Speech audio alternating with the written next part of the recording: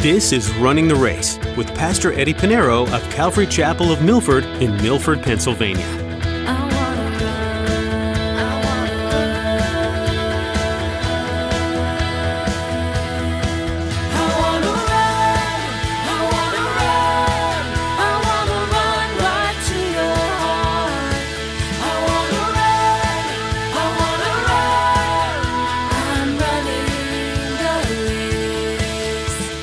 God doesn't allow you to go through your trials and tribulations alone. God is with you. When we surrender our lives to Jesus Christ, the Holy Spirit dwells in us. Holy Spirit came in us, in our heart. Christ is in our hearts. Jesus said, I will never leave you nor forsake you. In the Greek, it means I'll never, ever, ever leave you nor forsake you. He'll never leave you alone. He will help you. If you stand fast, trust in God, seek Christ, pray to Him, have a relationship with Him, draw near to Him, and He'll draw near to you. We all have gone through some struggles where we felt like we were completely alone. And that can be a scary feeling. In today's message, Pastor Eddie provides a comforting reminder that Christ said He will never leave you alone. Once you surrender to Jesus and accept Him as your Lord, the Holy Spirit comes to live in you. Pray and seek to have a relationship with Jesus, and He will draw closer to you. Trust in God, and you will never be alone. Well, let's join Pastor Eddie in the book of James chapter 5 as he continues his message, warning to the rich and a call for patience.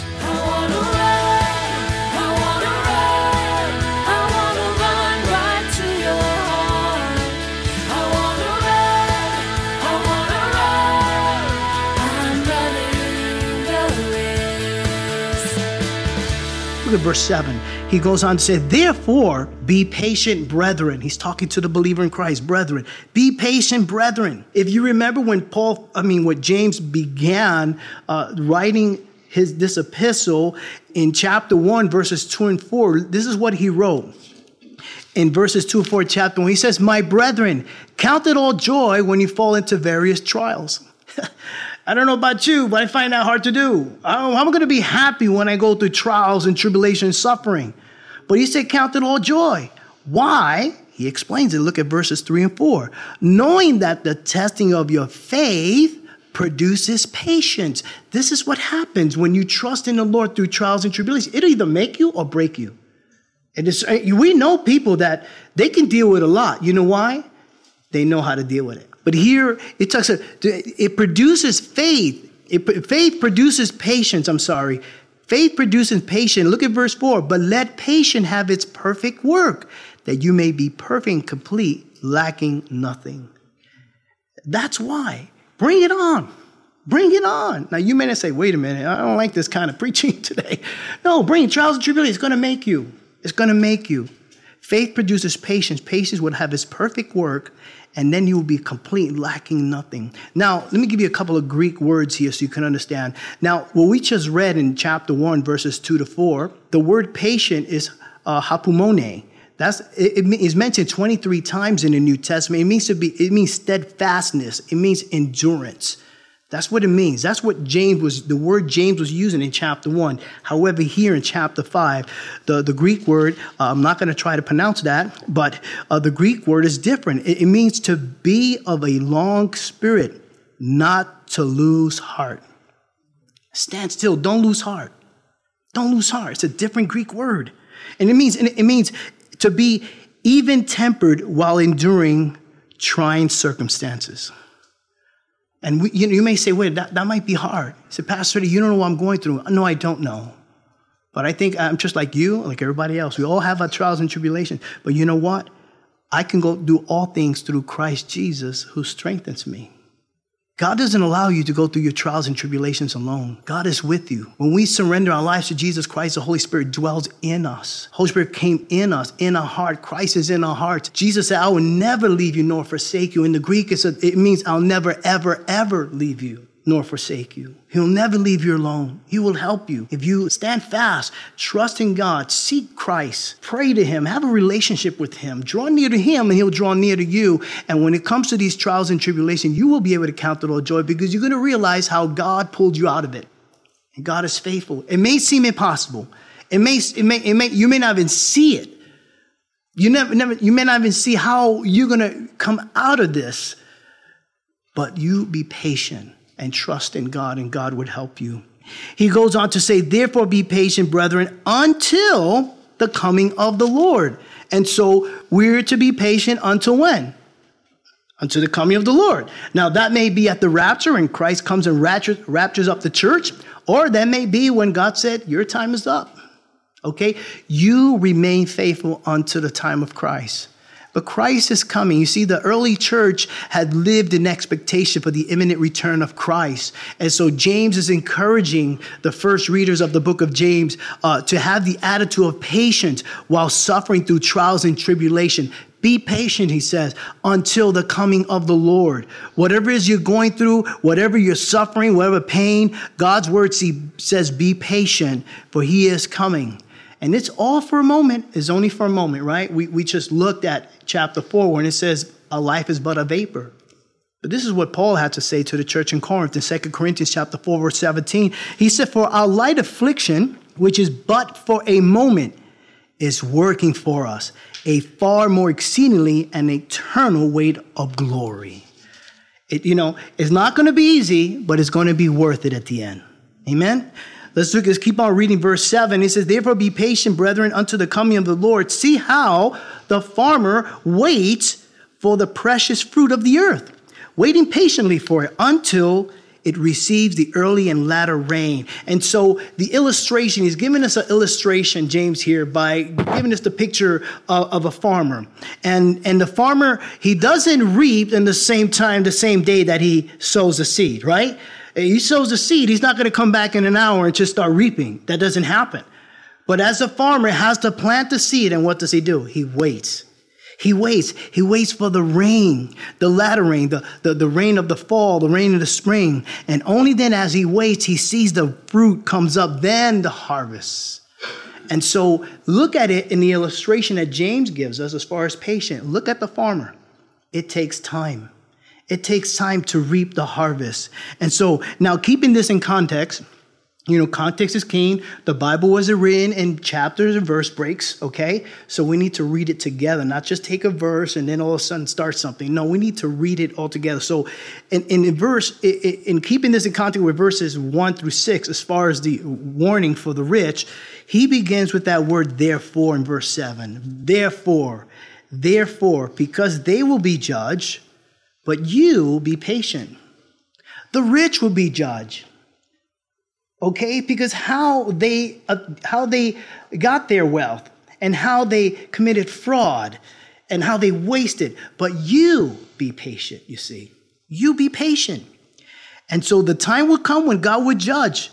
He would judge and all the wrongs would be right and the believers would be rewarded in the fullness of Christ. Let's look at verse 8. He says, you also be patient. Establish your heart, for the coming of the Lord is at hand. Now, he's mentioned the coming of the Lord 3 times in this passage in verse 7, 8, and 9, because Christ is coming.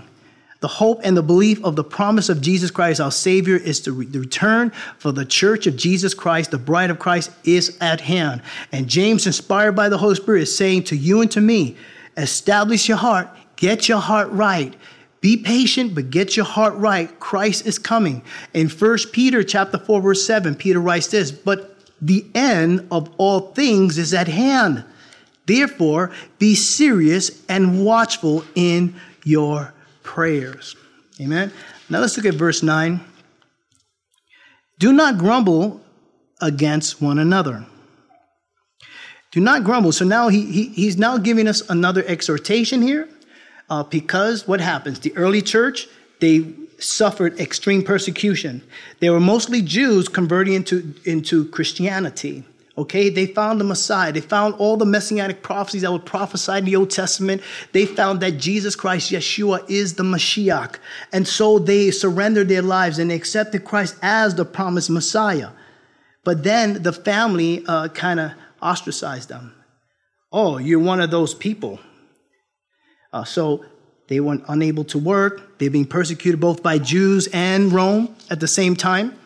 And so during that time of persecution, it's not uncommon that the victims of the persecution they start turning against each other. So much pressure. They're frustrated. And as they're frustrated, now they take it out on each other, realizing, hey, we're not to be enemies with one another. Our battle's not with flesh and blood, but it's against the enemy, Satan himself. And so he say, do not grumble, you know. He says, verse 9, do not grumble against one another, brethren, lest you be condemned. Behold, the judge is standing at the door. And so he's saying, be careful. Jesus Christ is standing at the door. Now, that grumbling is not something that's spoken out, or, you know, like when you say the words, oh, I hate this guy. Can you imagine? Yeah, wow, that's going to bring a lot of attention. So, oh, man, this guy, you know, whatever it is, we grumble sometimes. But you may think that they may not have heard what you're grumbling about them, but God hears it. It may not even come out of your mouth, but God knows in the heart. God knows the heart. That's why Jesus said, if you commit murder in your heart, you already committed murder. Wait a minute. I didn't even get a knife or a gun. No, in your heart, according to God, if you commit murder in your heart, you already committed murder, even if you didn't follow through with it. If you committed adultery in your heart, all right, you didn't even do it, you know, God said it's adultery to God. See, it's all here. It's the heart. We need to be careful, especially when we're in the house of God. We need to encourage one another. We need each other, especially when we're going through trial times, you know, some trials and tribulation. And we need to follow what Jesus says. We need to love one another. And Jesus said, the world will know that you're my disciples if you love one another. That's in John chapter 13, verse 35. But by this, all will know that you are my disciples if you have love for one another. How do they know you're a believer in Christ? Each and every one of us. By the love we have for one another. That's how the world would know. So why are those crazy people meeting up on that hill on Route 6 in Milford? Well, we love Jesus and we love one another. That's what it's all about. It's the power of the blood of Jesus Christ. Verses 10 and 11, he says, my brethren, take the prophets. And we're talking about patience. He's going to give some examples. My brethren, take the prophets who spoke in the name of the Lord as an example of suffering and patience. Indeed, we count them blessed who endured. So there are many great examples in the Bible. That's why we have the Bible. That's why we study the Bible. How did Jeremiah pull it through? How did Daniel pull it through? Daniel went through a lot. He was thrown in the lion's den. Jeremiah was falsely accused and put into prison because he was speaking for the Lord. And then he was put into a muddy cistern upside down. And then he was killed. But he persevered. He said, you have heard, he goes on to say, you have heard the perseverance of Job. And have seen the end intended by the Lord, that the Lord is very compassionate and merciful. And Job is a perfect example of one who endured suffering, pain, and loss. If you read the book of Job, you'll find when you read chapter 1, it tells you he lost everything. He lost his home, he lost his business, he lost his cattle, he lost everything except his wife. I only say that not because I love my wife. Hey, that's a blessing right there. But I'm just saying, his wife started telling me, why don't you curse God? She was no help. But listen, in the story of Job, chapter 1, he loses everything. And here's the perseverance. It takes another 41 chapters. When we get to chapter 42 is when God restores everything to him double. And he still has his wife. It took 41 chapters. And that's how God works. It takes time. Persevere, stand strong, hold your ground, trust in the Lord, seek God. He will help you. He will sustain you. He'll keep you. When you feel, Lord, I can't go anymore, that's when you really pray. And it's going to make you. And so he lost everything, but God gave it to him. And it says, the Lord is very compassionate and merciful, he says here. And as the Lord has been faithful in blessing and restoring Job and all the saints in the Old Testament in the Bible, so too God is faithful and he will bless you and he will restore to you everything that the enemy has taken. Just endure, be patient, stand your ground. Christ is with you. Now, there are a lot of false teachings out there. You know, the very people who became wealthy out of people's money, the preachers and the proclaimers and prosperity preachers, they say, oh, you shouldn't be suffering if you're a Christian. I say, I don't know what kind of Bible you're reading, but everybody suffered. Everybody. Genesis all the way to our Christ, Jesus. Jesus suffered on the cross. So don't say that Christianity is nothing, we shouldn't be suffering. No, we will suffer. That's the best part about Christianity. It builds us. It shows that you're a follower of Christ. If you're not suffering any kind of persecution, then you need to examine your walk with the Lord. But we all suffer. We all suffer. They say, oh, Christians should suffer. That's a lie. Because according to the Bible, not only the Bible gives many examples of those who have suffered have made it because God kept them. But even Jesus Christ said that you will have. In John chapter 16, verse 33, Jesus said this, these things I have spoken to you, that in me you may have peace. You will have peace in Christ. In the world you will have tribulation. You will. It's not if or when, you will. But be of good cheer. I have overcome the world. You see. Everybody, think about it. We're going to suffer. Jesus suffered. You understand. I like what Paul wrote in Philippians chapter 1, verses 29 and 30. This is what Paul wrote. He wrote this, for to you it has been granted on behalf of Christ, not only to believe in him, that's great. We believe in Jesus, great, hallelujah. Here's the other part you may not like, but also to suffer for his sake. Okay, end of lesson, let's go home. Right? Oh yeah, you believe in Jesus? Oh yeah, I'm a Christian, praise the Lord. Okay, he says, it's been granted on behalf of Christ, not only to believe him, but also to suffer for his sake. Here's what it goes on here further in verse 30. He says, having the same conflict, that word, I'm going to tell you what that word means, which you saw in me now, here is in me. He went through that word conflict in the Greek is the Greek word agon, from where we get the English word agony. Being a Christian is no walk in the park. We're not better than people who don't know Christ. We're better off. I'd rather have Christ in my corner as I live my life and go through trials and tribulations. I can't do it alone. So if I'm going to go to trials and tribulations, I might as well have Christ. All things work together for good for those who love the Lord. Paul writes in Romans chapter 8, verse 28. All things, not some of the things, all things work together for good. It all works out at the end. And then you look back and say, wow, I'm so grateful to the Lord. He kept me. I didn't give up. He has sustained me and he has kept me. Christ overcame the world and we have him as a savior. And finally, verse 12 says, but above all, my brethren, another topic here, do not swear. We're not talking about a curse word. Explain that a little bit. Do not swear either by heaven or by earth or by any other oath, but let your yes be yes, your no, no, lest you fall into judgment. What is he saying here? Don't swear. Don't say, I swear to God. That's the worst thing. I remember when we used to say it as a kid. Ooh, we got a beating. Bronx style. I'm telling you, my parents are from, and we got a beating. We never said that. In other words, he's saying, let people know who you are, that when you say something, you're a person of your word. You're a man of your word. You're a woman of your word. And when he says something, believe it. Right?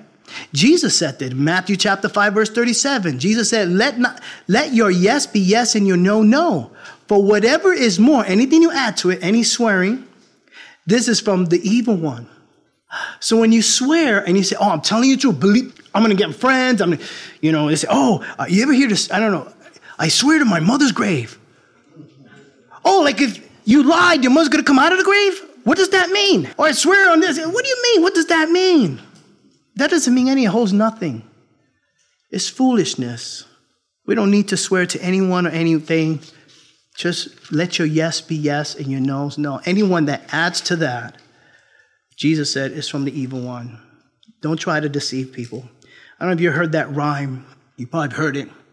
He said, cross my heart, hope to die, stick a needle in my eye. Remember that when you were a kid? That sounds great, but you know why? If anybody says that, don't believe them, because you know what? There's another half to that little rhyme, and not many people know. So I'm going to read the whole thing to you, and you tell me if you want to believe someone who says that. It says, cross my heart, hope to die, stick a needle in my eye. Wait a moment, I spoke a lie. I never really wanted to die. That's the rest of it. So it's good to know the truth about these. Listen, let your yes be yes, your no be no. And that is simple. Do not swear. Be careful of the words you use. God knows whether you grumble, whatever you lie, let your yes be yes. Understand. Don't say I swear. Oh, God's honest truth. Forget about it. Yes or no. Anything else, you will be judged. As a matter of fact, Jesus said that every word that you say, you will be judged for. Jesus said in Matthew chapter 12, verses 36, 37, it says, but I say to you that for every idle word men may speak, they will give an account of it on that day of judgment. For by your words, you will be justified, and by your words, you will be condemned. And I tell you, James is a tough book. By the time we finish with this, we're going to have a medical bus out here because, boy, did he really hit you. And there's no holding back.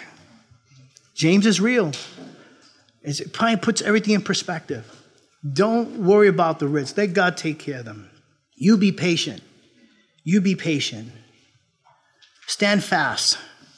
Christ is at the door. He's at the door.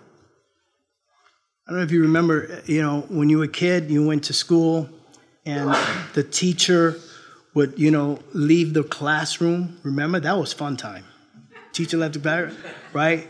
Mrs. Cramtree or Mrs. McGillicuddy. Those are the names of the teachers from Little Rascals. That's how I got it. But anyway, whatever your teacher may be, the teacher leaves the room, and then all of a sudden, right, the kids are going crazy. Now, you've been there. I've been there, trust me. And so throwing airplanes, paper, and you're screaming, you're yelling, you're running around, and all of a sudden the teacher walks in. Whoop. What happens? Everybody's quiet. And there's always one kid that was the last one on the chair, right? That wasn't me. I was able to, God forgive me. But yeah, but that's how it is. God is at the door.